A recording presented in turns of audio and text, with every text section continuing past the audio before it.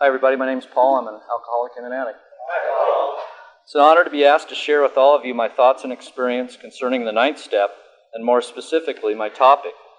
Asking others to forgive us allows us to begin forgiving ourselves.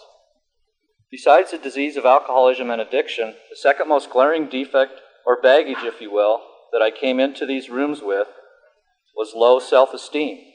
The ability to feel good about myself was almost non-existent.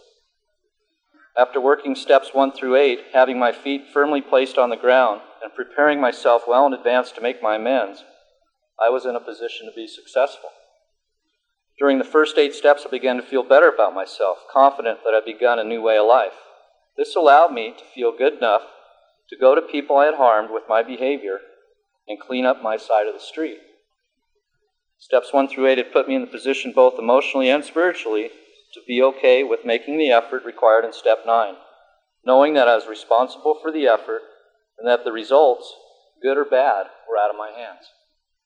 This effort required good judgment and was made without selfish and self-centered motives, behavior changes that had come about as a result of the first 8 steps. I'm grateful for the founders and their brilliance in placing step 9 where it is. I want to share with you now a 9th step, life-changing experience that I had several months ago. On my 1-year AA birthday last November, I returned to a local hospital and went up to a treatment/detox floor that I had checked into exactly 1 year ago to that day. I spent that night the previous year detoxing and getting some medicine to feel better. When I woke in the morning, I no longer wanted to be there. My thoughts that morning were on my daughter's soccer game and getting back to meetings and the friends I had found in AA during the previous couple of years.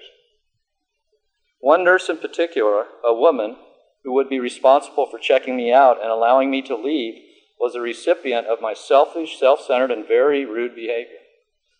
You see, I wanted to leave that center now. Not in a minute, not next hour, not at lunchtime, but right now. I insisted that she drop all she was doing and attend to my request for a discharge.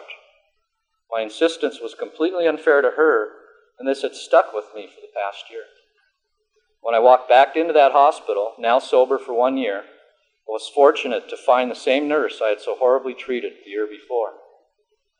I began by saying that I was there to apologize for how I treated her so unfairly 1 year ago, and that I was wrong. I also told her that I had stayed sober this past year. She was astonished that I'd come back to make amends.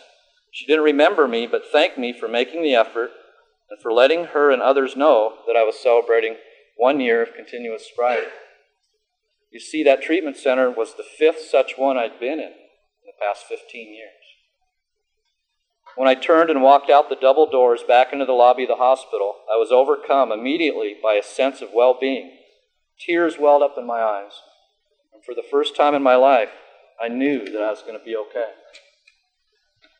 You see, I began to make my past my past. I knew that God had already forgiven me, and by asking others to forgive me, I had finally began to forgive myself. Thank you.